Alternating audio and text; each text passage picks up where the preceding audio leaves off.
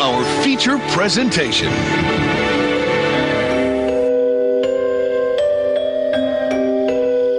I like it spooky.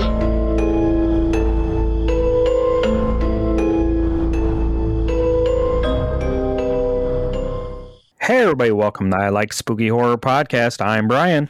I'm Clint, and Jason's not here. Did someone finally invite him somewhere? Is that what happened? Maybe. I don't think so. Maybe he just went. That's what I would do. I'd just go. He just showed up and crashed the party? Yeah, like I'm just going to your house. Just crashed the fucking party? Check your jacuzzi. Yeah, well, regardless, Jason's not with us today. And that's breaking news.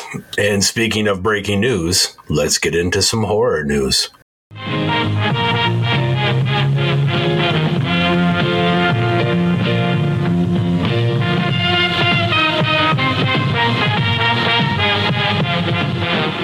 So we got Clint. You got the news. You are the newsman. You know what? I've got pages and pages and pages of notes about what we're going to talk about. This is going to be a little bit different. Jason's not with us today. We're not going to each cover our own news segment story because there's something pretty big going on. I'm sure a lot of people have heard about it, and that is the SAG-AFTRA strike, the Screen Actors Guild. They are now on strike as well, and it has created a huge gray area. It's the ripple effects are everything from podcasts to conventions to streaming television shows to film productions. So I think we're just going to kind of chat about that a little bit and see if we can maybe familiarize some people with what's going on. Because again, there's a lot. They've had press conferences and they give you information, but they're not really giving you anything. They're saying, well, don't do this, don't do this, don't do. But when they're asked directly, it's like, well, you can. And you possibly could, because I mean, we've talked for the last several days. Conventions, how's it going to affect those? That's been my biggest fear, especially with inkmirrors.com. I mean, I'm already booked and hotels are already paid for. Let's do this. I'm going to get to some facts because, again, there's a huge gray area. There's a lot of ins and outs. There's some things I do know as concrete facts, which aren't going to help that much. But first and foremost, this episode you're hearing right now was already recorded and set to be our interview with Sylvia Kaminer, the director from the new movie Follow Her, which is a fantastic film. And even though that episode was in the can before the strike happened, that's SAG-affiliated stuff. It was an indie production, but it's SAG-affiliated. So we reached out to Sylvia and said, hey, this is new to us, and I see that podcast appearances is one of the things on the no-no list. So should we hold off? She even replied that things are gray and it's kind of confusing right now. So we all agree that the best thing to do is hold off. So in the future, you will get to hear a fantastic interview about a fantastic movie with Sylvia Kaminer, the director of Follow Her. Speaking of that, again, it's kind of weird for us because I don't want to cross any lines either. So I'm not sure if I should do this or not. But if you get a chance, everybody who's listening, check out Follow Her. It's streaming on Amazon Prime, Vudu, anywhere it's streaming. I think, $3, $4, $5 to rent it or whatever. Great movie. Check it out. This is the first time. Let me back up. So the WGA, the Writers Guild, they've been on strike now since May. We're talking, I think, 11 weeks plus now. The Screen Actors Guild, they just went on strike, 3 days prior to this recording. So it's been a whirlwind trying to get all this information around. I found out that this is the first time that the Screen Actors Guild has been on strike since 1980, and also the first time since 1960 that both the WGA and SAG have been on strike at the same time. And then I also looked up, just so I could have some parameters, trying to get some bearings on this whole mess. In 1960, SAG was on strike for a month. The Writers Guild, the WGA, they continued to be on strike for I think it was 7 months or 8 months or 8 months. So who knows if history is going to repeat itself and it's going to be like 1960 and it's going to end shortly. I don't know. So much gray. You hope it ends soon so that there's a lot of grays gone. I mean, I was at Snake Alley Festival of Film and there was a couple movies that came by that had the SAG thing on the end of it. And there's directors there, but there was no actors. And there's usually actors there. There was some independent actors, but usually you get an actor or two that travel from California or New York. There was no actors there that I saw. I was wondering to hear from you. I sent you a message and said, hey, I wonder how this is going to trickle down going to affect that. Because again, this is, as of this recording, this strike is so new and everything's super vague. I do know some more concrete facts, or the main things, and there's others, but the main things that SAG is fighting for is AI in filmmaking. I read a story where something about Salma Hayek's likeness was used, and then I'm going to screw the story up, so I'll just say it like this. The actors are concerned that the studios are going to go pay these people, say like $200 to be able to scan their likeness and or their voice, and then use it an unlimited amount of times.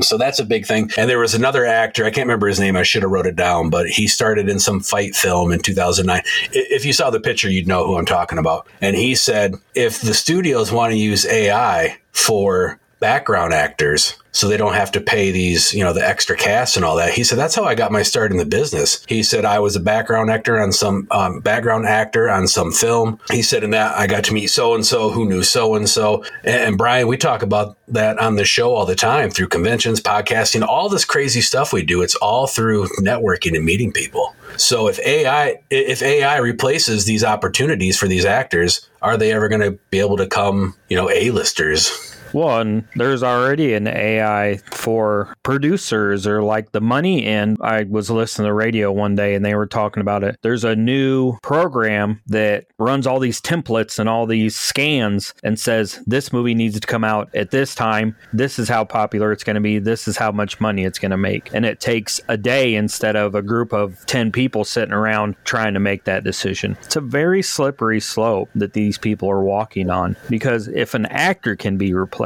that producer, that director, it's going to go all the way up. There's not a person in Hollywood that can't be replaced. Maybe one guy at the very top and the people that run all those programs, but they have to be careful about that. They don't work jobs like you and I do, where AI can't take a box and put it on a truck. They can't do somebody's blood pressure. They can't. It's very scary for them. It's funny you bring that up, because shortly before the strike happened, I think maybe you're talking about the same article, and I read that AI is coming in. Oh yeah, I reported about it on Spill the Guts, and it was Warner Brothers is incorporating AI, but the article was from the angle that Warner Brothers was going to utilize, like you're saying, Brian, more for executive type duties, like you say, to kind of, less man hours were going to be put into figuring out formulas of when a movie should be released and everything. And I remember the article kind of alluded that AI was going to stay out of the creative side. But then SAG goes on strike, and you find out that there's actually a big push for AI to really get in on the creative side. Just before we started recording right now, I saw an interview with, I forget the guy's name, but he was the voice of Olaf, and he's been an actor in a bunch of great films. You know what I'm talking about. And he said, another aspect of this strike is the guild, or they're looking for a simple 2% from all these revenue from all the streaming stuff. And he said AI scares him also. He said, because if the actors knew back in 2008, 2009, what they know now about streaming and how it was going to change the business and almost leave them out. He said, who's to say that, 20 years from now, 10 years from now, it won't be the same thing, but with AI, he's like, so we're just trying to really get our hands around this right now. I think it was Ghoulish Gary Poland was talking about AI and artwork. It's the whole gambit. I mean, it's artwork, it's music, it's movies. But he said a computer program can't make flaws like you do with an artist. And sometimes those flaws are what make it amazing. I mean, we were talking the other day about The Lion King and how somebody set for hours, painstakingly drew every single still, and it's beautiful. It's artwork, and you become appreciative of it. And if it's a computer, you're just going to be like, okay, a computer did it. Who the hell cares? The other part of that is kind of back to the AI for more executive duties and, going through and doing the math and, kind of like Han Solo in Star Wars, never tell me the odds. I have a feeling that a lot of like what we consider cult classics now would never come to light, because you take a movie like Street Trash or Toxic Avenger, or what's the movie you're always talking, The Greasy Strangler, I still haven't seen. Yeah, I mean, those are just a few of many of kind of the fringe cinema that we like to watch. I almost guarantee those wouldn't exist. And those films, as goofy as they are sometimes, I think they have a huge impact on cinema as a whole and a contribution to humanity. Well, and what's going to happen the first time AI says, oh, this is going to be the biggest movie of the year, and they dump $1 billion into it and it flops? You know, because in the end, you could show a movie to every executive in Hollywood and they all may hate it, and it goes out and people love it. It's still a gut. It's still the gut is part of Hollywood. You know, that gut feeling like this needs to go out this day and people are going to love it, you know, and somebody's taking a chance and it hits and some stuff doesn't hit. You know, that's just part of Hollywood. The other part of that is when you think back, obviously we weren't alive, but if you read through articles or just, I don't know, talk to your grandparents, you know, when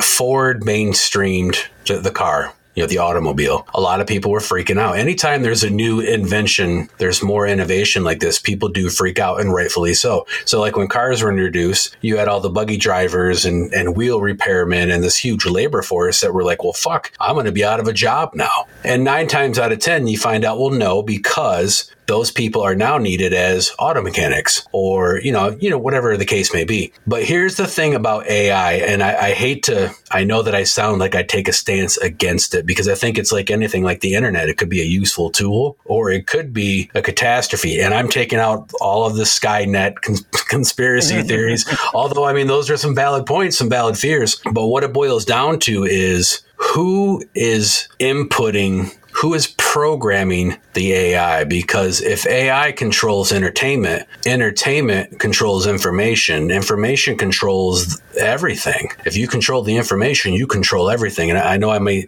sound like I'm getting a little political here, and I'm not trying to, but maybe whoever's programming AI as far as the entertainment industry, maybe they don't care for Street Trash and Toxic Avenger, or maybe they don't care for Frozen, or I mean, whatever example you want to use. So if that's going to be the new system, then those movies might not ever come to light. It's really scary. You know, it's interesting you say that. I saw that Troma just hit its 50th anniversary, the longest independent film company in the United States. Those will always be around, I think. Indie cinema right now with all the strikes is huge. I mean, you can work independent films. I'm hoping that we get some amazing stuff while this is going on where people are like, well, I can't work as a SAG actor. I can't write because I'm on strike. So maybe that gives an opportunity for some other people that wouldn't get their projects seen to have their projects in front of people and be seen. It's possible. Yeah, 50 years for Troma. How cool is that? You know what I mean? The other side of this that worries me, though, and again, this is so weird because you can look at this from different angles as far as the strike and kind of getting into the conventions, because that was our biggest concern. The rules of SAG, it flat out said no podcast appearances. It said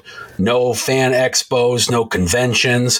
You can't talk about present or past work. And so everybody's freaking out, rightfully so. And they're like, well, how, I'm an actor. I'm David Howard Thornton. I'm Art the Clown. Can I go and represent my portrayal as Art the Clown at Flashback in Chicago? Or am I going to be crossing the line of, the rules of the strike? I'm a SAG actor. Yeah, and he's the one actor I saw that said, this does not affect me. I will be at my conventions. I'm not affected by this. I've seen a couple posts from him, and I saw a post from Monster Mania who said this doesn't affect anything. I saw a post from Mike and Mia who run Flashback who said, don't worry, this doesn't affect anything. There was another con, I can't remember, who kind of said the same thing. Jason shared with us a video that Sean Clark, who represents a lot of these celebrities and books them at these fan expos and horror conventions, he came out early on and released a video. It's probably on YouTube, and it was his take on it, and he thought that everything's going to be okay, but maybe actors aren't going to be able to be part of panels and discuss the current project they're working on. But I also know that the San Diego Comic-Con, which, let's see, when this episode airs, the San Diego Comic-Con just wrapped. So, but a lot of people were getting pulled from there, and the excuse for that was, well, the San Diego Comic-Con is a con kind of tied in with the big studios to launch their new programs. I saw that Nev Campbell backed out of Horror Hound, I think it was. Was it Horror Hound or Horror Hound Indianapolis? It didn't give an excuse. And typically when a celebrity doesn't show up, whether it's bullshit or not, it's none of our business, but they'll say family emergency or they got called away to shoot on another project. This just said she won't be there. We hope this doesn't worry anybody. Hope she's back in 2024. And so my take on that was she was like, I don't want to deal with this. I don't want to ruffle any feathers. I'm out. That's probably my biggest concern is how many actors, I think, go to these conventions to meet their fans and stuff, obviously, but I think they also go to network and potentially land other film projects. How many of these actors are going to be like, I don't really want to piss off anybody. I don't want to chance it, so I'm just going to skip and I'll go next year. Now, I know I'm doing a lot of devil's advocate stuff here. The other side of that is a lot of people say, well, actors aren't working, so they're more going to go to these conventions because that's going to be their only source of revenue. Only time's going to tell. A week after this episode airs is Motor City Nightmares in Detroit, headlined by Bruce Campbell, Sean Cunningham, Ted Raimi, and a whole list of, they got a really great lineup. And that's going to be, in my opinion, the test the waters to see what's going to happen, because we can sit here and theorize all damn day. I can read you examples. I can quote whoever. Until we see it, we're just not going to know. Then we get Flashback after that. And, Jason was kind of like, well, Flashback's not San Diego Comic-Con. Flashback is kind of one of the top, 5 conventions in the United States, I would say. I mean, Horror Hound's probably your big ones. Flashback's up there. I mean, it's in Chicago. It's going to be one of the bigger ones. I mean, I guess there are big ones all over the country, but that's like the next big one after Motor City is Flashback, and it's been around for a long time. I've heard a lot of people refer to Flashback as, well, that's a relatively smaller con. In my opinion, Flashback is the biggest smaller con, so like just a step below. And then of course you got Horror Hound, you got Monster Mania, you got Days of the Dead. Even Motor City Nightmares it's a relatively smaller show. It's in league with Flashback, maybe even just a titch smaller as far as the size of the venue. Now Tommy, who runs that, recently branched out and earlier this year did Rocky Mountain Nightmares, kind of like a sister show out in Colorado. So I mean, that's growing. Yeah, it'll be interesting to see what happens. I mean, we have months until Halloween. And the Nun and the Oppenheimer cast walked off the stage, off the red carpet. They walked off the stage? Yeah, the red carpet. They're like, no, sorry. Yeah, there's a lot of stuff coming that this could affect. I mean, the Barbie's not horror, but none of those actors can do any promotion for that movie. And that puts us in a spot too, because Brian, you and I have had some conversations, and it may be overthinking, but we're like, what can we talk about? What can we talk about? Because again, I'm union in my day job, so I support what they're doing 100%. I'm actually getting ready to go on strike at my day job, and it's a little scary. And then, of course, for me personally, it's kind of like shit hits the fan because, I've got some money saved up to get me through some of it. But if it lingers on, I'm like, what am I going to do? I was looking forward to Motor City Nightmares and Flashback. I've done well at those conventions every time I've gone. I'm like, well, yeah, I'll do well there, and that'll carry me through my strike a little. And then they go on strike. Oh, fuck, but ripples. It's going to be felt all over, especially if you guys go on strike. It's a scary time. It is. And that's why we watch horror. That's why we watch these movies, because they're not nearly as scary as the regular stuff that's going on. I wish I had the article to cite, but when I ran the haunted house for years, I would do research on what scares people and whatnot and stuff. And I remember I came across an article, and it said that haunted houses and horror movies in particular do better in scary times because people are afraid. So they need a release. And you can sit down and watch a horror film. You can go to a haunted house and have the shit scared out of you. But in the back of your mind, even if you're scared and screaming and running or covering your eyes or whatever, that it's no different than an amusement park. It's a roller coaster. At the end of it, you're going to be safe. So you get to release those endorphins and then feel better. And then it's kind of actually calming and relaxing. But bottom line, like you said, Brian, it's scary. And I mean, there is never change in anything unless there is some sort of monetary damage. The actors are never going to get what they want if people don't support the strike. The production companies potentially feel some sort of pinch, flack from their shareholders because they're all publicly traded companies. Same thing with my company when it goes on strike. They're not going to budge or change to improve anything unless they're feeling some pain. That sounded all dramatic and serious, but what I'm trying to say is it all comes down to fucking money. I don't have any. I don't know if you have any. If you do, please loan me some because, again, I'm getting ready to go on strike. The movies are on strike. Everything's on strike. We need some money. Are you poor?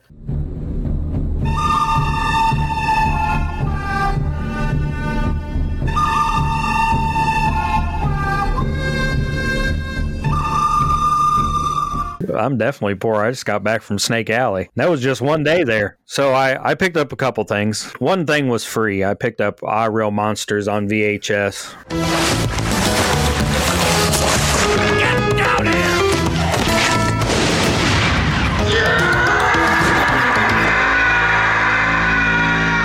from Tiffany's grandma. She's like, you like scary stuff. So I've already shared this on the social medias. It's a little orange tape VHS. But I finally got this, and it's still in the box that it was shipped in because I'm going to open it. Hey, you left it in the box, the shipping box. I'm going to open it on YouTube and TikTok, but it's the Arrow Video. God, I can't even remember what the hell it's called. I was so pissed that I ordered off Amazon, and then they canceled my order, so I had to order it from England, and I actually got it. Screams from the Basement. That sound right? Yeah, and that's the one. That's the one you were saying that people at Texas Frightmare recently at that convention had. Yeah, I'm like, they don't have enough at Amazon to fill my order, but they sure had enough to give away at Texas Frightmare. So I jumped online. I mean, secondary market, it was already going for 2 times what I would have paid for it. I got it for like $70 because Amazon had it on sale. It was going for $120, $140 on Amazon and maybe around there on eBay. So I jumped on Arrow's site in England and picked it up for about $70. You can almost always find like a coupon code or something. I think I had a coupon for like $2 shipping or something like that. So I'll share that on the socials when I open it. And then I picked up Horror Hound. Speaking of Horror Hound, the magazine. This month it's Pinhead on one side and Renfield on the other. I really like that. That Pinhead artwork's great. The coloring on that, the red and the blue and the contrast is gorgeous. And then my favorite horror magazine, Scream Magazine. Evil Dead, Omen, Death Ship, Renfield. Hell, I don't know. 100 bloody pages. Nothing about demoniacs? No. God, no. Clark writes for Scream, so I thought maybe he'd sneak an article about demoniacs in there, maybe. He's not sneaking that past anybody. So if you go over to our YouTube channel, you can watch the trailer for Demoniacs, and we clip it together where we talk part of the show, and it's the trailer for the movie. And Clint's like, I got it all queued up and ready to go, and then it's full of nudity. And I was like, yeah, I was just going to share the link and put viewer discretion is advised because the trailer's like 3 minutes long, but it's like 2 minutes and 45 seconds of nudity. Yeah, that's something new we started doing recently. I think the first one was Kingdom of the Spiders, maybe a few episodes back. We did one before that. Just about halfway in between episode releases, we just try to give everybody, especially people who may not have heard the show before, the trailer of the movie we discuss is playing and there's no audio, but it's just us, a snippet from the show. And so, yeah, you put that together, and I shared it on my Facebook page from YouTube, and the thing popped up. And I'm like, okay, whenever I see something like that, if it's not something I'm looking for, that's an extra step. So I'm like, fuck it, I don't even care. I don't even look at it. So I says, Brian, can you send it to me directly so I can share it? And you sent it to me. Yeah, and I got it shared on Instagram, Facebook, all over the place. And then whenever I share stuff like that, I go watch it to make sure that everything's working. And I'm like, oh wow, there's a whole lot. It wasn't just like maybe at first like it was kind of like some side boob for a minute. And I'm like, that'll be okay. But then like she's masturbating and like sitting, and you see the rape scenes from Demoniacs. And I'm like, I can't share this stuff. I mean, it sneaked past their filter and it was allowed to be uploaded, but I didn't want to piss anybody off, so we took it down. You can watch that kind of stuff on YouTube, but you have to be signed in and be proven that you're old enough to watch it. If I wasn't signed in to our YouTube, I couldn't go watch that. It would be age restricted. And it even said that at the end. It was like age restricted, 18 plus. I'm like, well, of course, but like I said about the movie, if they took all the nudity out of the movie, it'd be like 25 minutes long. It'd be a short showing at Snake Alley. I tell you what, it's amazing what makes it through. I saw something on Facebook a while ago. It's the only time I've ever seen. I was just kind of scrolling through. I was having a smoke, taking a break, and it was porn. It was in the guise of a commercial for something. I don't remember what because I was just so taken aback. I mean, it was flat out hardcore porn on my Facebook feed. Nothing I clicked on, nothing I had to sign into with a certain age. And I was like, when do they start letting porn on Facebook? I haven't seen it since, so it probably got taken down, but so would have the Demoniacs trailer. Facebook's pretty strict. Instagram's a little more lax. And Twitter, you could just put any fucking thing you want on Twitter. They don't care. Yeah, they don't even care. So what'd you get? Did you buy anything? Well, let's see. Let me look at my little list here. First of all, the curse of the Frankenstein, the NECA Frankenstein accessory pack continues. I'm sure the audience is getting sick of hearing me talk about it. Every time I get a chance to get this thing, something happens. A couple weeks ago now, we all sat down and recorded a video, which I still have not had time to edit. I'll get to it. Just something to throw out on the socials for some promotion. And I moved. You guys can't see this because we don't record video, but I'm in my inkmirrors.com workshop. So So, I mean, there's nothing really appealing. In the other room is all my collectibles. So I moved everything over there. And right behind me was where I wanted to put front and center the accessory pack. So I found it on Amazon. I bought it. It showed up in the box. I opened the shipping box, and the box itself had a big puncture in it, and it was all torn and everything. I was like, you gotta be fucking kidding me. Here we go again. So this is like strike 7 of me trying to get that. I shipped it back. I do not have it. I tried to... Well, not tried to. So we talked before about the Super 7 Return of the Living Dead action figures. They are now available. They're $20 a piece. I thought it was going to be 20 for the set. Whatever, still $20 a piece isn't bad. But again, sound like I'm playing my fiddle, but getting ready to go on strike at the day job potentially. So money's really super tight, kind of scary. So I actually had them in my cart, and then I was like, you know what? No. So I was going to order those, and I didn't. But speaking of Return of the Living Dead, Brian, did you just see that LB 3D design, also known as Evil Entities? They just came out with the Frank and Freddy action figures. Yeah, but I'm saving money to go to Flashback in Michigan. Oh, yeah. They're limited.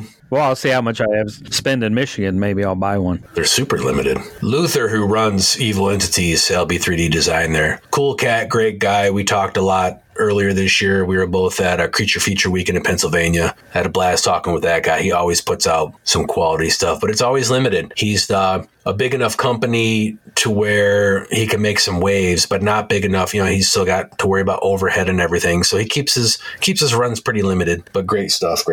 Other than that, my Trick or Treat Studio figures from Halloween that I ordered showed up. So, I mean, I'd already paid for those, but they're finally here. I got the Sheriff Brackett, and I got the Annie to go with my Linda. You didn't get Donald? No, because you can get better renditions of Michael Myers, of Donald Pleasance, and of Jamie Lee Curtis's Laurie through NECA and stuff. So I just got the ones I did because there's no action figures of those characters, period. Other than that, I just spent my money on materials for inkmirrors.com, restocking some toys, restocking some t-shirts, working on some side projects with some people, and I saw you had a bunch of cards ready to go to make some novelty toys. 85. Wow. I usually just kind of do 10 here, 6 there, and I just kind of constantly do it. Again, I'm working on some side stuff. I wanted to stock up for 2 conventions back to back. Nightmares and Flashback. So that was actually a little pricey, 85 bubbles, 85 cards, 85 pieces of artwork to put on the cards, all the stuff that goes inside of them.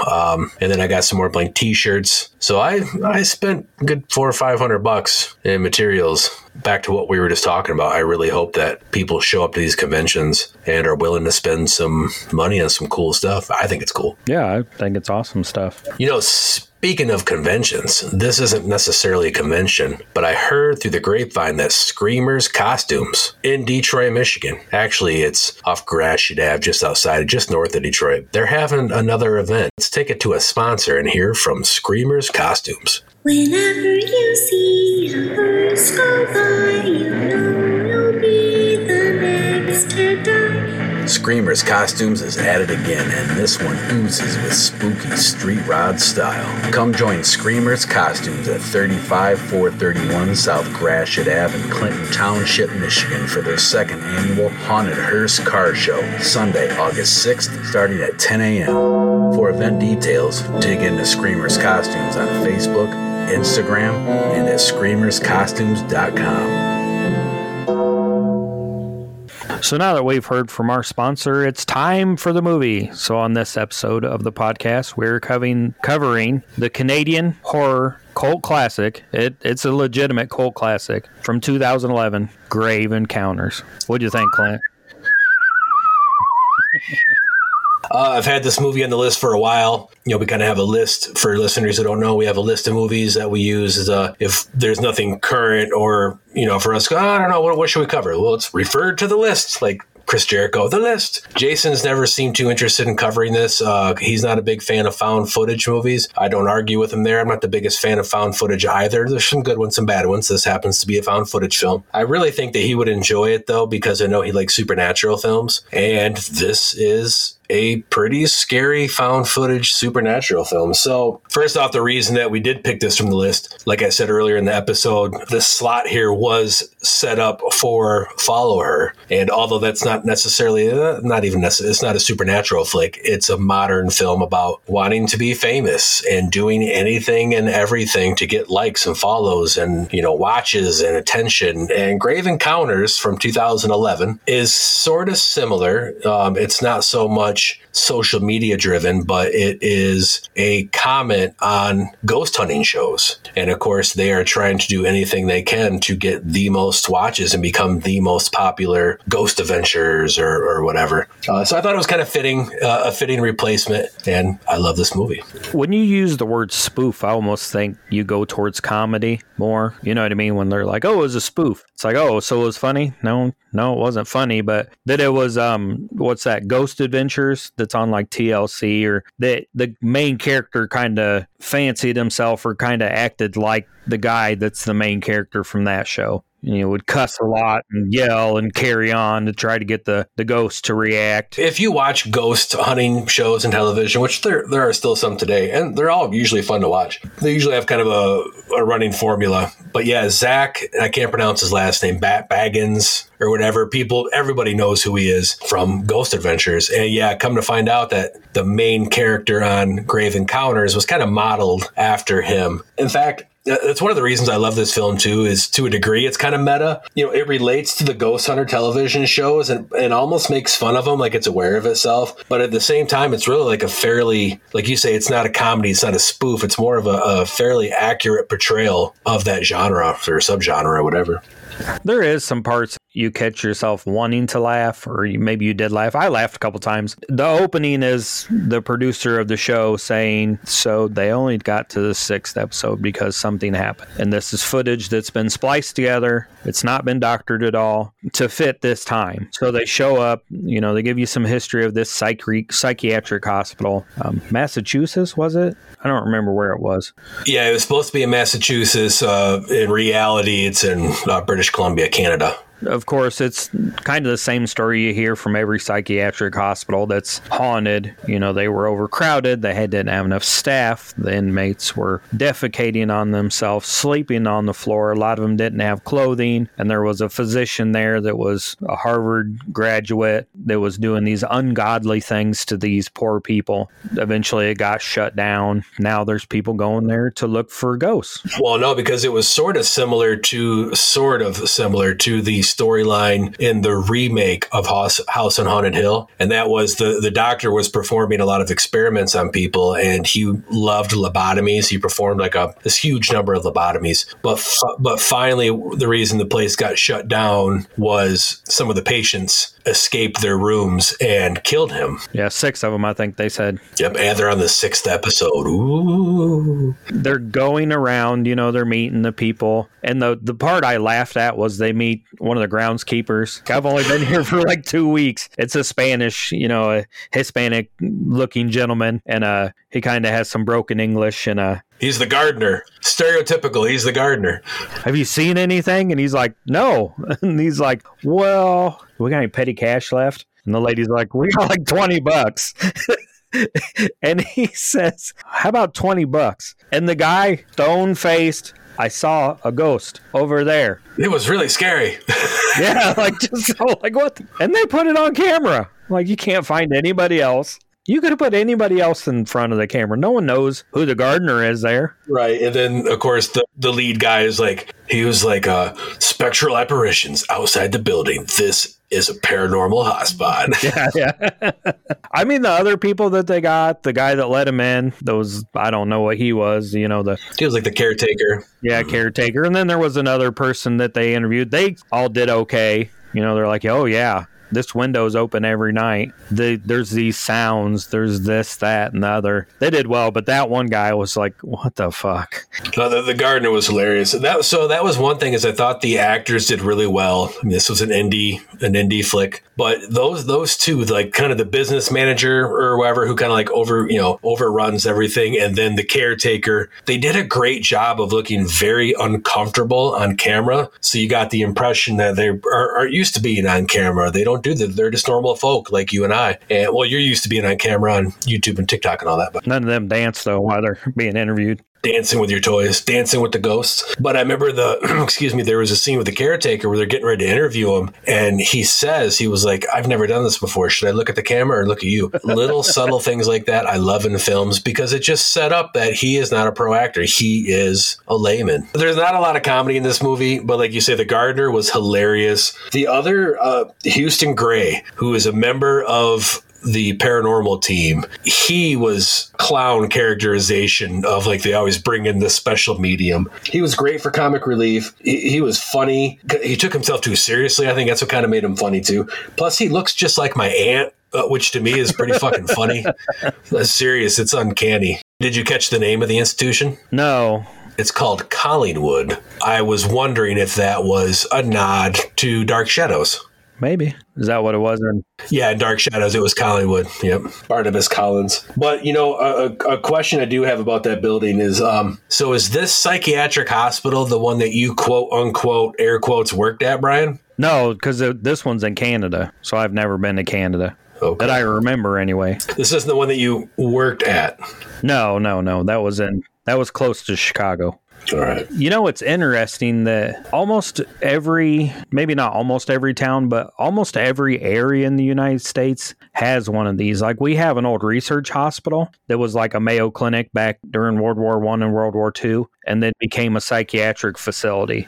You have the Eloise Asylum up there. There's a few around here. There's one in Ypsilanti also. Yep. But, and then we had one in Peoria called Zellers that had criminally insane people in there. It's a great movie that ties into almost everybody because everybody's heard the stories growing up, or even now there's probably still kids hearing stories of, you see that building over there, what they used to do to people in that building? It's haunted. I mean, it's 2011, but there's still, I'm sure to this day, stories of, oh, you see that building? You should watch this movie. And that's how it got to be a cult classic. I mean, what it cost $120,000 to make was the budget. Yeah, and then what it grossed, I think, just over $4 million worldwide. 5.4 million gross. So, I mean, they made a ton of money. The thing that skyrocketed into prevalence was the trailer got 30 million views on YouTube. Imagine getting 30. You put a movie out that has a budget of $120,000 and you get 30 million views on YouTube for your trailer. I'd be popping champagne and putting my feet up. Yeah, I'd be like, here we go. Light the cigar. I'm finally going to take a fucking break. Well, and so something to think about too is I should have researched when found footage really blew up. But again, this came out in 2011, which I think, off memory, is about the time that found footage blew up. This film, it's got some bad stuff I'm going to talk about here in a minute, but all in all, it's a great film, especially for the time that it came out. And I think for it being an indie flick, it did really well. It exploded and helped explode that found footage subgenre. I don't know because I wasn't, paying attention at the time, but, people are always like, well, everybody thought Blair Witch was real. I was one of them. Yep, I admit that. I've admitted that before. I fell for it until like the first, 6 minutes of the film, 3 minutes of the film. I'm like, wait a minute. Okay, no, this isn't real. Until you get towards the end with some of the ghost stuff. This is more realistic than Blair Witch because the one guy's like, you get to a point in the movie where they're not finding anything. There's no fucking ghosts here. We don't believe in ghosts. They come out and kind of say that at one point. They just do it for the show. Right. They want to, but they're like, we've done this. This is our 6th investigation. We never fucking see anything. He was like, go get the floating hallway shots because they look creepy. We'll do some quick cuts. It'll look scary and people will like it. And then the girl's hair gets pulled, lifted. She freaks out. The guy that was like the expert freaks out. They all run downstairs. And then the main guy's like, okay, you're going to stay here. Me. And is his name Houston? Houston Gray's the guy that looks like my aunt. We're going to go upstairs. And Houston's like, I ain't fucking going up there. He flipped real quick. He's like, no, fuck you guys. I'm not. He ends up going. But, it's funny. They're all like, we don't believe in this shit. We've done this enough. Nothing's going to happen. And then when something happens outside of the main guy, everybody's like, fuck this. We want to get out of here. And he's kind of the guy that pushes him the whole movie. You know, there's that one person in all these movies. It's like, no, we got to record. We got to be on camera. We have to keep doing this. Well, because he knew the money. He said that. They got the girl who she freaked out, like you say, her hair got lifted. They got her downstairs. He's running back upstairs with Houston to go to the hallway where it happened. He goes, this is it. He goes, we're going to be a millionaire. We're going to be millionaires or something like that. I don't know what the bad things you're going to say about the movie. I have a couple too, but there was that time period where it just kind of, it dragged for a little bit. Something would happen. It would drag a little bit more. Something would happen. Like, it wasn't too long in between, but you could have cut some of that out. You could have had a shorter movie, but I'm right there with you. I want to get back to a couple things real quick, and that I was just going to say is, like you said a few minutes ago, when the caretaker was taking them through, I thought the film did a great job of setting up the story and showing you the hot spots. This is where the window opens. This is where the patient killed herself in the bathtub. You go into the one room where the patient had written all over the walls, and in the middle, real big, it said something about a demon. And I thought that's detailed just right there. The set design, that must have taken forever to write. But yes, it did a great job of unfolding the story, not hitting you with the story at once. It unfolds as you explore for the first time with everybody this asylum, and then also sets up what's going to happen later on. So I really liked how it did that. Again, not like Demoniacs. Sorry, Brian Clark. It didn't just in the beginning go, this is the psychiatric ward. It's evil. This is the doctor. He's going to come back and kill you. You know, you got to explore and figure out a little bit for yourself. So as the viewer, okay, so it had a slow opening. I thought it was interesting, but it was just kind of, the pacing was just a little drag foot. And you as the viewer didn't know if this was going to be like quote unquote real ghosts, or if this was going to be like a mockumentary of ghost shows, because it kind of had that tone. But you as the viewer, before the girl's hair gets lifted, you see that window open on its own that they talk about, which you got to look for, the camera glitches. And then you see the camera guy, he sets the camera down. He finds a wheelchair in the hallway, and he sets the camera down because his phone rings, and he's talking to his daughter, who's like, Daddy, I'm scared there's monsters. And he puts his back to the wheelchair. He goes, and it was right when he said, don't worry, baby, monsters aren't real. And you see the wheelchair move on its own a little bit. So you as a viewer are like, okay, there are ghosts in this place. Then, like you say, her hair gets lifted and it's game on. But not enough. You're still not enough that you're like, okay, the wheelchair moved, wind maybe. You're still in that like gray area where like, are they fucking with me? Are there going to be real ghosts? You know what I mean? Like, you've seen enough horror movies and enough ghost movies. You're like, this could go several different directions. So they did a great job there too, because if you don't believe in ghosts, you're like, oh, it's just the wind. Yeah, you could be very skeptical. So they did a great job on that too. They did a really good job on a lot of things with this small of a budget. $100,000, they did fantastic. Yeah, it looks great too. You're like, oh, the camera works really good. The lighting's good. You know, they did a lot of stuff that was really good. I would imagine most of our viewers would enjoy this movie. That was one of the things I didn't like, because you know that I'm not a fan of the shaky cam stuff, which it did have a lot of, but it was supposed to, so I'm not mad at it. It detracted a little bit for me because I'm not a fan of that. But again, it was supposed to be. There were ghost hunters with night vision cameras and, you know, walking around, so, you know, tight corners and stuff. But probably my only other really big hang up, and you already alluded to this, Brian, is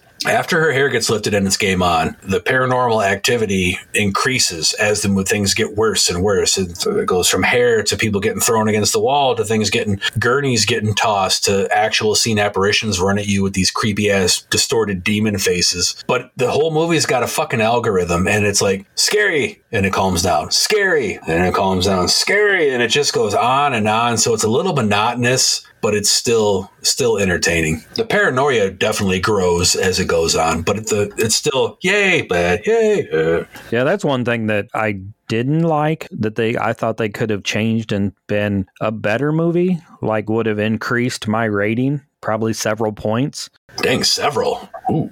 If you didn't see the ghost, like you don't see a demon, you know, because at some points, like they're like, oh, somebody's standing in the corner, and then they turn and their face turns. I don't want to see the face turn. I just want to see that person's there and them leave scared. You know, I don't need like hands coming out of the ceiling. I don't need any of that. I'm almost like you ever seen Session 9? I love that movie. Yeah, I love that movie too, but I don't remember seeing anything. It's all like they're paranoid and stuff's happening because it makes it feel unrealistic to me. If I think there's a ghost there, I don't want it to be right in my face. I don't feel like there's 50 hands coming from the ceiling. I want it to be like, okay, they think they're seeing this and maybe they're being forced to see this. But, you know, as a viewer, am I like, is it really there? Are they going insane? I felt like that was one of the things that if it was more like Session 9, I would have liked it a lot more. See, it's funny because the filmmakers actually stated that they intentionally wanted to make a film. I don't think it was Session 9, but it was something similar to Session 9. They intentionally wanted to make the opposite, which is why they went. He said, I want you to have demons running at you. And this is where I think it's all based on interpretation because I agree with what you're saying, but one of the reasons I enjoyed this movie more was the opposite of you was because when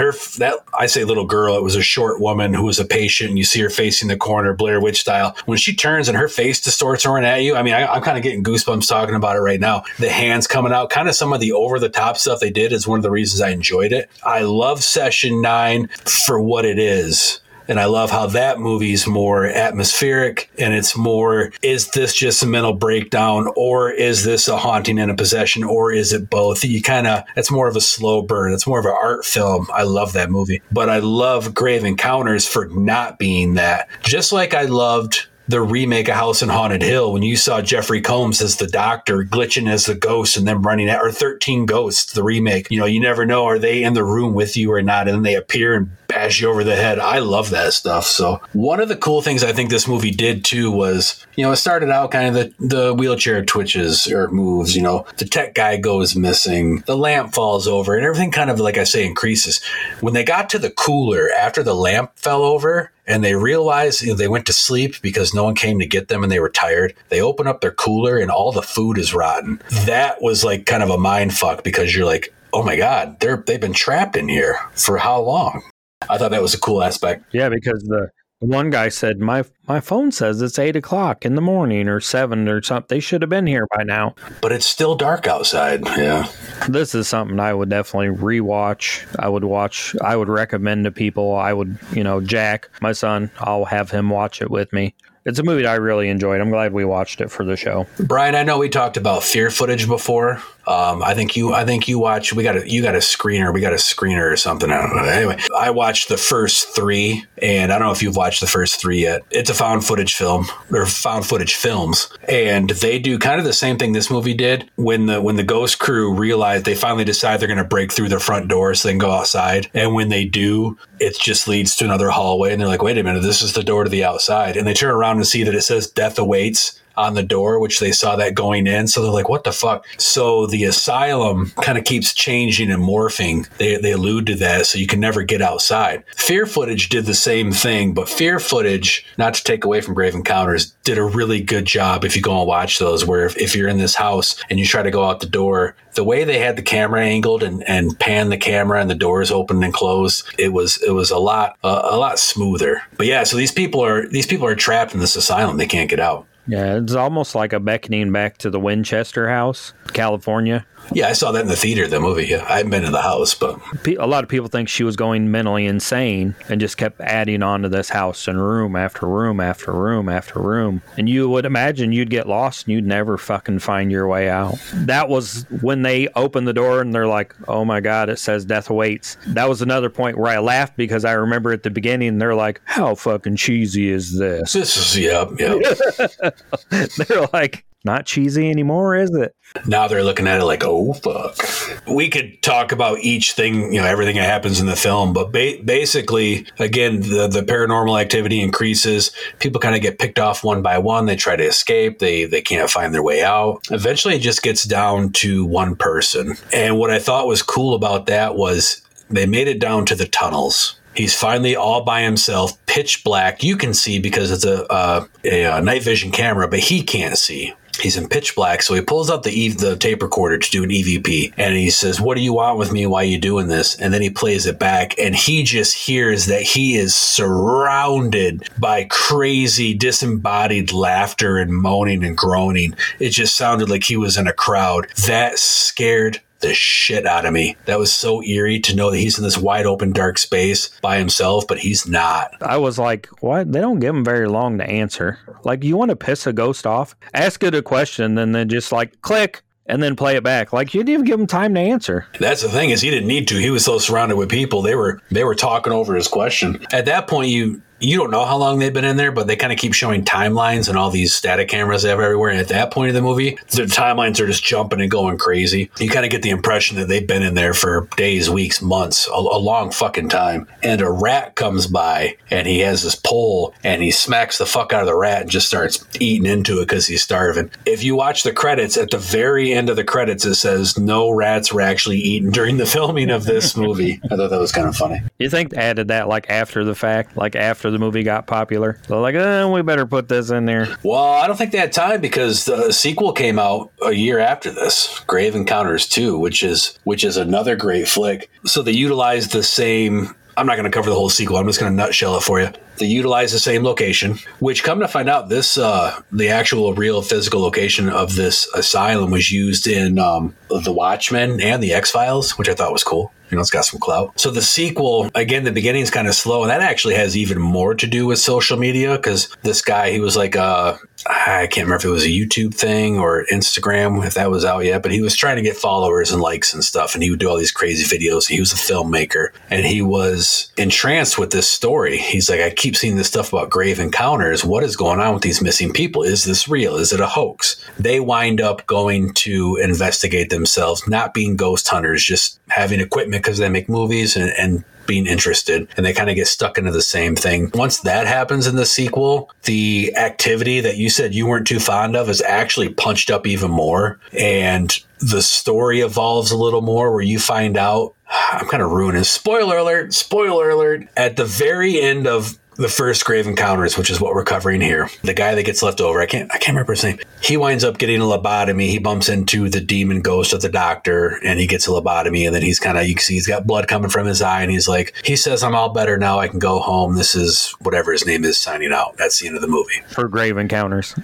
Yeah. For Grave Encounters, I'm so and so. So in the sequel, you find out that he's actually still alive, and he's been stuck in there it's been like 6 years or something like that. So for him, for eternity. And he's kind of mapped out how the building, it has an algorithm of how it morphs and rotates. And then he's trying to find an actual escape. And then one of the coolest things about the end of the sequel, I don't want to give too much away, but the movie ends, you watch the credits, and then at the very end, they give you some coordinates, longitude, latitude. And I was like, what the hell is that? And I was like, that's longitude, latitude. So I looked it up. It's the location of the asylum. And so then if you want to like suspend disbelief, you're like, okay, is this real? Is this the building trying to get people to show up and get trapped because it wants souls, you know? So they were going to make a part 3. And I don't remember the whole story about that, but it never got made. It has not been made to this day, but they announced it, then it went away. And then they teased it, and then it went away. And then if we get 100 likes or whatever, we're going to start filming, and they never did. And it has this whole mystique to it, which adds to this whole film series. Great stuff. Yeah, I'll have to go and watch the second one. And the first one's only like an hour and a half. I don't know how long the second one is, but I mean, hell, that new Oppenheimer movie's like probably 4 hours long. You could just watch Grave Encounters 1 and 2. And I mean, you know how Oppenheimer ends. You can watch these 2 movies. Have more fun. And with the writer's strike going on, you could write part 3. Give it to the Vicious brothers who made this film. Maybe they can make part 3. So yeah, I enjoyed this one. I had fun with it. I'm glad we watched it. Well, what do you think about a rating? How would you rate it? I had fun. I mean, I watched it Friday night. I was like, I'm going to put it on. I'm going to watch it quick. It's an hour and a half long. That's kind of right in my wheelhouse. I'm not usually a big paranormal fan. Ghosts it's one of those things that scare me. I'm always like, I don't like to mess with ghosts. They're fine. Stay over there. I'll stay over here. I want to go in the insane asylum with my friends and all. I'm good. I'll wait out in the car. Like, the doctor just wants to help. He wants to help make you better. Yeah, that's what the last several doctors said, Clint.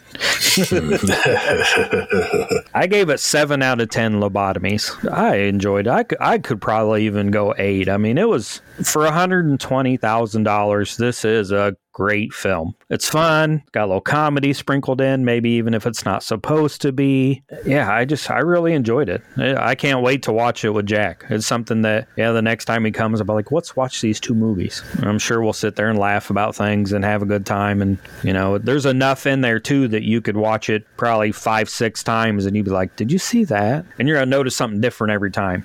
What about you? Well, you talk about watching it with Jack. This is one of Boots' favorite movies. I came across this on a whim one Saturday night, and I started watching it, and I was like, this looks really good. And everybody was kind of off in their rooms and different parts of the house doing their own thing. And it was a Saturday night. None of us were doing anything. And so I said, hey, everybody want to come watch this? And they did. And everybody liked it. Everybody liked the movie. Even Hannah, who I can't get to watch movies with me that much anymore, she liked it a lot. So this is the 4th time I've watched it now. I did a rewatch, to refresh for this. And the same thing, I was like, Boots, I was like, we're covering Grave Encounters. And she perked up and I was like, you want to watch it? She goes, of course I want to watch it. That's my favorite movie. I love that movie, One thing I noticed, though, is, again, pros and cons. This being the 4th time that I watched it, I was actually a little bored this time.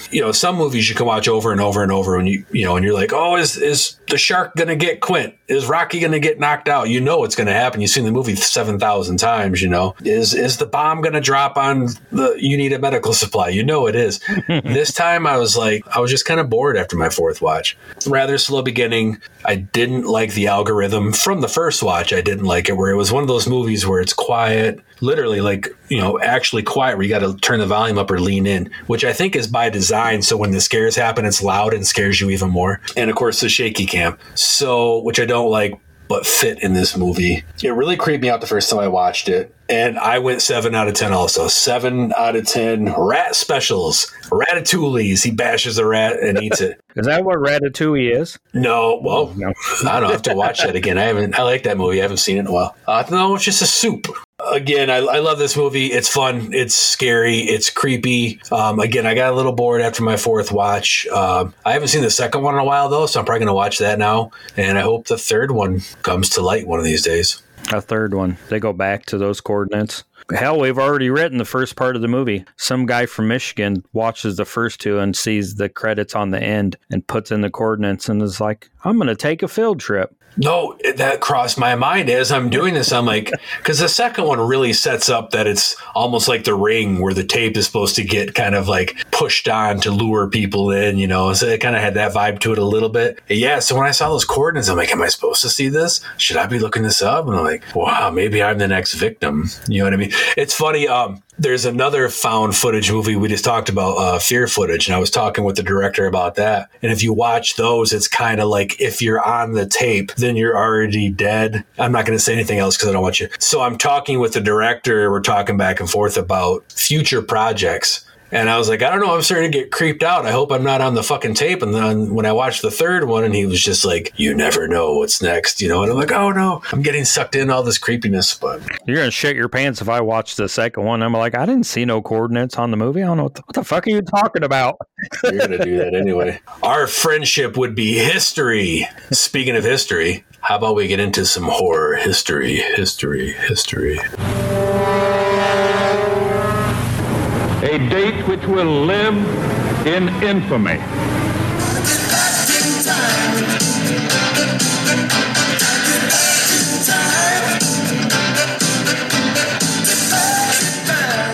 So on this day in horror history, the weeks after this episode is released, it'll be July 23rd through August 5th. So on July 25th, got several movies came out. Haunted Honeymoon and Maximum Overdrive in 1986. Which movie do you think had more cocaine on set? Any guesses? I'm going to go with Haunted Honeymoon. Just kidding. It was Maximum Overdrive all the way. You think? And then in a 2003 Beyond Reanimator. I've not seen that one. I've seen the other ones, but you seen that one, Clint? Watch Beyond Reanimator. It is an absolute fucking gore fest. Brian Yunza, I think, directed that. Great film. I think you'll enjoy it, especially if you like gore and splatter. And that takes place inside of a prison, which isn't quite a psych ward, but it's got the same feel, Great stuff. And then 1943, Irwin Yablans, who was executive producer for the first 3 Halloween films. Jason's not here. You don't have to talk about Halloween. Jason's not here today. Well, I was gonna say he made the best Halloween, the third one, and then he's like, I've done what I need to do. I've made the best of this series. I'm out, right? Like he's like, yeah, I'm good. And then in July 27th, several movies again. Mighty Joe Young, 1949. Why the fuck are you talking about Mighty Joe Young? This is a horror show. So I was like, okay, maybe Mighty Joe Young isn't a horror movie. What is scary about Tom Hanks? That's like Tom Hanks in a volcano or something, right? It's like 1949, so it's black and white. I think it's pre King Kong. Is that before King Kong? So the premise of Mighty Joe Young is like these people live in Africa or somewhere. They raise this huge gorilla. Then they bring him to America and he escapes. And it's more of a precursor to like the kaiju stuff like Godzilla, King Kong, and that kind of stuff that makes it horror. I mean, it's not the Disney one that they remade. I think, was it Tom Hanks' Joe versus the Volcano? There is a Mighty Joe Young, but that's Charlize Theron. That's definitely not. Well, never mind. King Kong came out in 1933. Oh, shit. So this is after. Hell, I don't know. And then in 1979, July 27, 1979, the Amityville Horror. That's some fucking horror history because now it's got its own award on the Fangoria Chainsaw Awards. Toilet, Amityville Door Knocker, Amityville Plunger, Amityville Cocaine Amityville. Oh, wonder what that one's like. Hey, speaking of history, you want to hear a story? What's that? When I was a kid, probably sometime between 9 and 12, it was a hot summer night. I was in the house by myself with all the lights off watching the original Amityville. You've seen the movie, right? I don't know that I've seen the original. You haven't seen the original? The one with the clock and the one with the toilet, and yeah, I mean, well, you might not get you might not appreciate this as much. If anybody listening, I'm sure someone listening has seen that, you'll get this. My mom and dad were a couple doors down at the neighbor's house who they were friends with, and out there, they were just hanging out, shooting the shit, doing whatever, and I'm at home watching this movie, and I was just engrossed in this movie. And there's a scene about 3/4 of the way in where the little girl, one of the kids, is in her room. The mom walks in. The little girl's talking to one of the ghosts that, of course, no one can see. The mom walks in and sees that the window's open. The TV that I'm watching in my living room is right by the window. Dark out, summer. We didn't have AC. I was poor. And we're talking in the 80s. Window was open. The camera pans into or pushes into the window, the dark window screen, as the mom goes over to close it. And as she does, out of nowhere, these flashing red eyes move back and forth, and the music like, ree, ree, ree. And right at that exact fucking second, my mom and dad were coming home, and dad was watching me from the window and banged on the window and yelled and screamed. And oh man, I about shit my fucking pants. I will never forget that. Of course, he's laughing. I had about a heart attack, but I would imagine they were probably down at the neighbors playing cards. I feel like that's what people did back then. I'm from Michigan. We play euchre here, so Chuck Ryan, our buddy Chuck Ryan, he's from Wisconsin. They might play euchre there. I don't think they play euchre where you're at, though. You guys are probably like, what the fuck is euchre? Yeah, they play God, what is it even called? Gin rummy, maybe? Hell, I don't know. Hell, I don't know what they play. They have to tell me every time. This is what we're playing. This is how you play it. We play Skippo. Penny a point. Penny a point? Ugh. No wonder I'd be poor. That's poor people Skippo, yeah. Yeah, exactly. And then in 1998, Halloween H2O. I don't know why I'm covering these. Jason's not here. He's not going to listen. Right. And he don't even know who Michael Myers was in those movies. So, yeah, it doesn't matter. August 1st, in 1954, Rear Window. 1968, Destroy All Monsters. And then Omega Man. That one's come up a couple times, in some past episodes. In it. Back when we covered Last Man on Earth, that was kind of like a retelling of that. That was 1971. And then in 1986, Friday the 13th, Part 6, which is a lot of people's favorite. It's not mine. It's great, but it's not my favorite. I know what yours is. Yours wouldn't exist if AI ruled the studios. Oh, no. Let's full circle this conversation. Part 5 would not exist. No. They'd be like, no. I think Part 6, though, back me up on this. Part 6, the reason it exists as it does is because the studios were initially going to make Part 6 as kind of a continuation. Remember at the end of Part 5 where Tommy Jarvis, you kind of get he snaps, so you think he's going to be the new Jason, and everybody hated it. The majority of people besides Brian and a handful of others hated that movie. So they're like, okay, scrap that idea. We're going to do something different. And of course, Tom McLaughlin brought Jason back, and now we have Zombie Jason. So that's kind of a what if AI was involved and didn't make that decision. They would probably made a worse movie. Well, that's my point, is look at how embedded Friday the 13th and Jason is to our culture. We're covering on Spill the Guts, all the news about the video game and everything to this day. If the wrong decision was made there, because we don't know who's programming AI, would that franchise have gone away before it was able to really make a lasting impression on everybody? Yeah, because if you end with 5, it's probably not nearly as significant as it is once it continues. You know, you don't get zombie Jason, and you can't send him to New York, and you can't fight Freddy Krueger, and, you know, you can't send him to space, and, you know, it's all this other stuff. So you got part 5 to thank for all that. Everybody hates part 5. It's because of part 5 that all that stuff happened. No, it's because everybody hated part 5. Yeah. I love part 5. It's my favorite. It's the only one that makes any sense. What does the mom call her crazy son there? She always calls him something. Yeah, I got that can of slop up there somewhere. His name's Junior in the... Yeah, but she always tells him, like, shut the fuck up. You big dildo. That's what it says on the side. Whether you're a pervert screwing your brains out on her property, cleaning the shit out of her chicken coop, or just a big dildo, you're going to want to shut the fuck up and eat her fucking stew. And you know you can't pass it up, you fuckwad. It's one of my favorite things. Best goddamn stew in the whole wide world. Ma Hubbard's fucking slop. Hey, you fucking dildo, what the fuck is going on?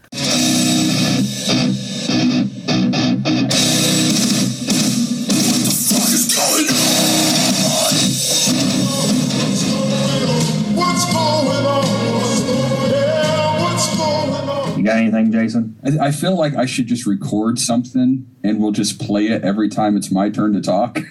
So this episode comes out July 23rd, so we will be packing and ready to go to Michigan on Wednesday the 26th. We're going to head up to Michigan. We're going to hang out with Clint and his family on Wednesday. I think Thursday we're going to hit up the Peppa Pig experience, talk about scary, and the aquarium. Scary. The pig only has one fucking eye on the one side of his face. Then we're going to hit up the aquarium. It's in the same place. Friday, I don't know what we're doing. I know Saturday they're going to, the girls are going to hit up the zoo. And I think Friday we're just going to hit some local stuff, maybe Screamers. And then there was another store that you had talked about that was cool. Weirdsville Records is by there. You should check out. And also Crypt Keepers is near Screamers. I think you'd enjoy that store as well. That kind of stuff. We always love local. We love to find local restaurants to eat at and local places. We love to support local stuff and go places I can't go here. I think I talked to you about that when I was there the first time. I was like, what's something I can do that's a Michigan only thing? And I had the ginger ale.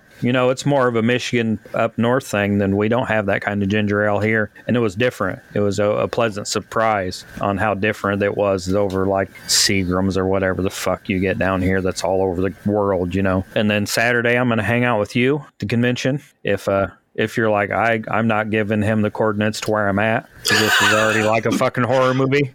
My table in the convention room is going to be like inside the asylum. It keeps morphing to a different location. Where's Clint? I can't find him. How do I get out of here? And then I think Sunday we're heading home. I don't know. I got to ask the boss what the plans are for Sunday. I do want to bring Finley down one day and just kind of walk her around and see who's there and see what piques her interest. Maybe some artwork or something like that. And I think she would have fun. She does well with crowds and okay, good. Overly scared of, like I wanted to put Killer Clowns from Outer Space on today. And she's like, I don't want to watch that. And then I was like, okay, I'm going to watch this. And she's like, no, put the clown movie on. Like, make up your damn mind. Like, what are we watching? No, I was going to ask you how she does with crowds because, again, Motor City Nightmares, it's a big little convention. So I think it's outgrown its venue, kind of tight in there. But everybody there is awesome. So, but again, kind of bringing the conversation full circle again is, hell, I don't know with everything going on if it's going to be full or not. All signs point to and all opinions point to that show and all these shows are going to be okay. So we'll see. We'll see. Why you guys are here, I still have Thomas the Tank Halloween on DVD. I still have Garfield Halloween. I got a whole library of Scooby-Doo. I got some stuff she can watch while she's here. She wants to. Hell, I want to watch it. I know. Why do you think I still have it? Thomas the Tank Halloween? That show's fucking creepy as it is. And they're mean to each other. There's, speaking of local places, there's a place just north of where I live in my hometown, not far from where I grew up, called A&A Market, just a meat market. They have the world's best steakhouse potato salad and really good tri-tips. You ever had a tri-tip? Mm-mm. Never had a tri-tip? No, I don't know what that is. It's a big, thick, seasoned steak, and it's basically kind of cut to have 3 tips like a triangle sort of. So I'm going to pick up tri-tip. I'm going to pick up steakhouse potato salad. When you guys get here, we'll cook out in the back patio that I initially washed off for Jason when he didn't show up. We shall enjoy the spoils. So let's see, what do I got going on besides that yumminess that I just talked about? Same thing as Brian. The 23rd, I'm just going to be getting ready for the back-to-back conventions, Motor City Nightmares, that will be happening July 28th, 29th, and 30th in Novi, Michigan. Check them out, MotorCityNightmares.com. If you're in the area, swing by. They're going to have Bruce Campbell. They're going to have Ted Raimi. They're going to have Sean Cunningham. They're going to have an absolute... That place is like my home away from home. That's where I cut my teeth on conventions as a fan and a vendor. And this is their 15th year anniversary. And this is the biggest and I dare say best guest lineup I've seen them have. They've had some great ones over the years, but I don't know how the hell they're going to fit everybody in that they're having. It's insane. So check that out. And then, of course, the weekend after that, I know everybody's probably getting sick of hearing us talk about this. I think we've talked about this the past 7 episodes. After that is Flashback, and that is August 4th, 5th, and 6th in, is that Rosemont, Illinois? Just outside Chicago. Great time. That one's going to be really cool because we're going to be there. Justin Beam's going to be there. The Valentine Bluffs boys are going to be there. Brent Edgett's going to be there. I think Josh Perlmutter is going to be there. I'm sure there's some people I'm forgetting, and I apologize. My point is that it's going to be kind of like just a big hangout. And I was talking with Chuck Ryan the other day, and Chuck's like, hey, we should all get together one night and have dinner. And I was like, let's do it Friday because Brian won't be able to go. He'll be at the Joe Bob thing. And I was just joking. And I was like, no, because Friday goes, later than normal. But then I was talking with Tom, the director of Valentine Bluffs, who's going to be at Flashback also. And him and I were talking about Chuck's idea. And I said, man, Tom, that's going to be a big fucking table. There's just so many of us that are going to be there. It's going to be a blast. That's what I got going on. And then maybe walking that picket line while supporting the SAG picket line. Well, let's hope that picket line doesn't happen for you and the UPS gets its head out of wherever it's got it stuck and gives you what you deserve. The country doesn't run without UPS. I mean, that's plain and simple. I mean, that's just the way it is. It's all going to be interesting to watch this unfold for sure. These are very uncertain times. I was talking the other day to Melissa. Her and I still talk. We remain friends, And I told her a sob story, but I told her, I said, nothing in my life right now makes any sense. Everything is upside down. Hell, they had the roads tore up outside my house the other day. I thought I had to drive through my yard to get to my house. I know it's a stupid example, but UPS strikes, SAG strikes, our convention's going to happen. Canada's on fire, smoke's rolling in again. I can't breathe outside. It's just everything is so gray right now. It's crazy. Not just for me playing my fiddle. I hope everybody listening, please still get out and support these conventions. We don't know how things are going to go. I think it's going to be safe. One thing I think is important is if we don't go support these conventions through this quote unquote tough time, they're going to go away. And these are great events, not only for vendors. Obviously, I'm not going to lie. I go there with inkmirrors.com to potentially make some money, but it's great for fans, indie artists, established actors, all these great people to network and intermingle and grow our audience. So if we don't get out and support these things, there's a good chance they're going to go away. Your small shows, your big shows, get out there and check them out. Yeah, a lot of your indie projects wouldn't happen without conventions.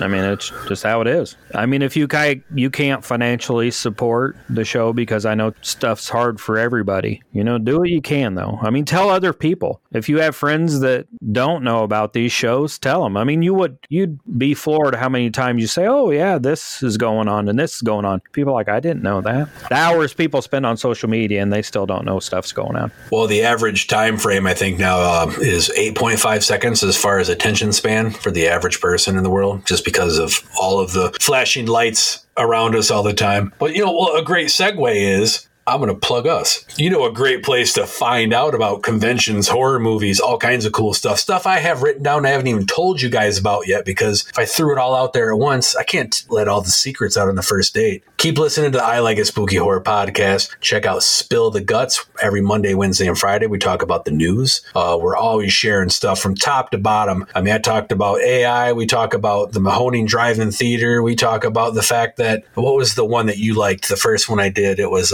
Goosebumps. We would cover absolutely everything. The I Like It Spooky Horror Podcast has a new show out the first Tuesday and Thursday of every month, where Jason runs a show called Appendages, and he comments on and lists off all the free horror movies that are on the Crackle and Redbox apps. So this is the place to go to find out what is going on. Yeah, you can find us on Instagram, YouTube, TikTok, Twitter, God, everywhere. We even have a link tree now. You just go to our link tree and you can find everywhere that the I Like It Spooky Horror Podcast is putting out free content for the fans. We are so everywhere that not even everywhere we are fits on the fucking link tree.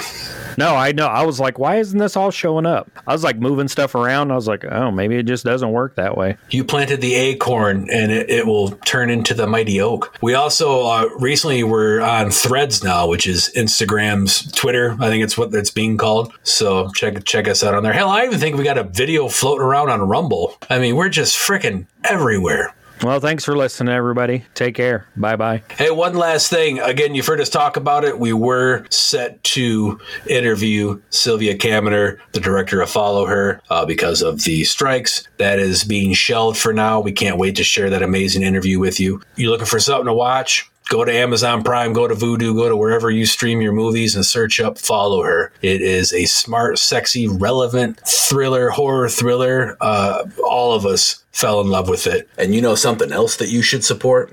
Our podcast network, the PFPN.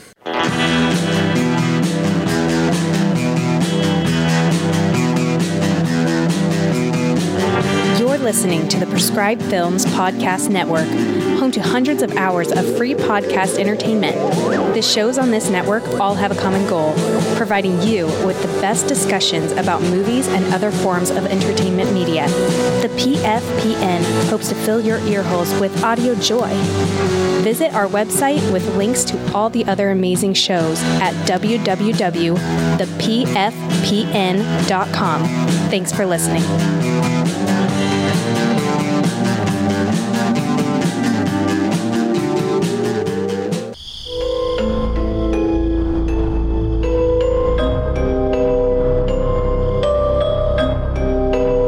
What's wrong with you, man? Show some fucking respect for the dead, will ya?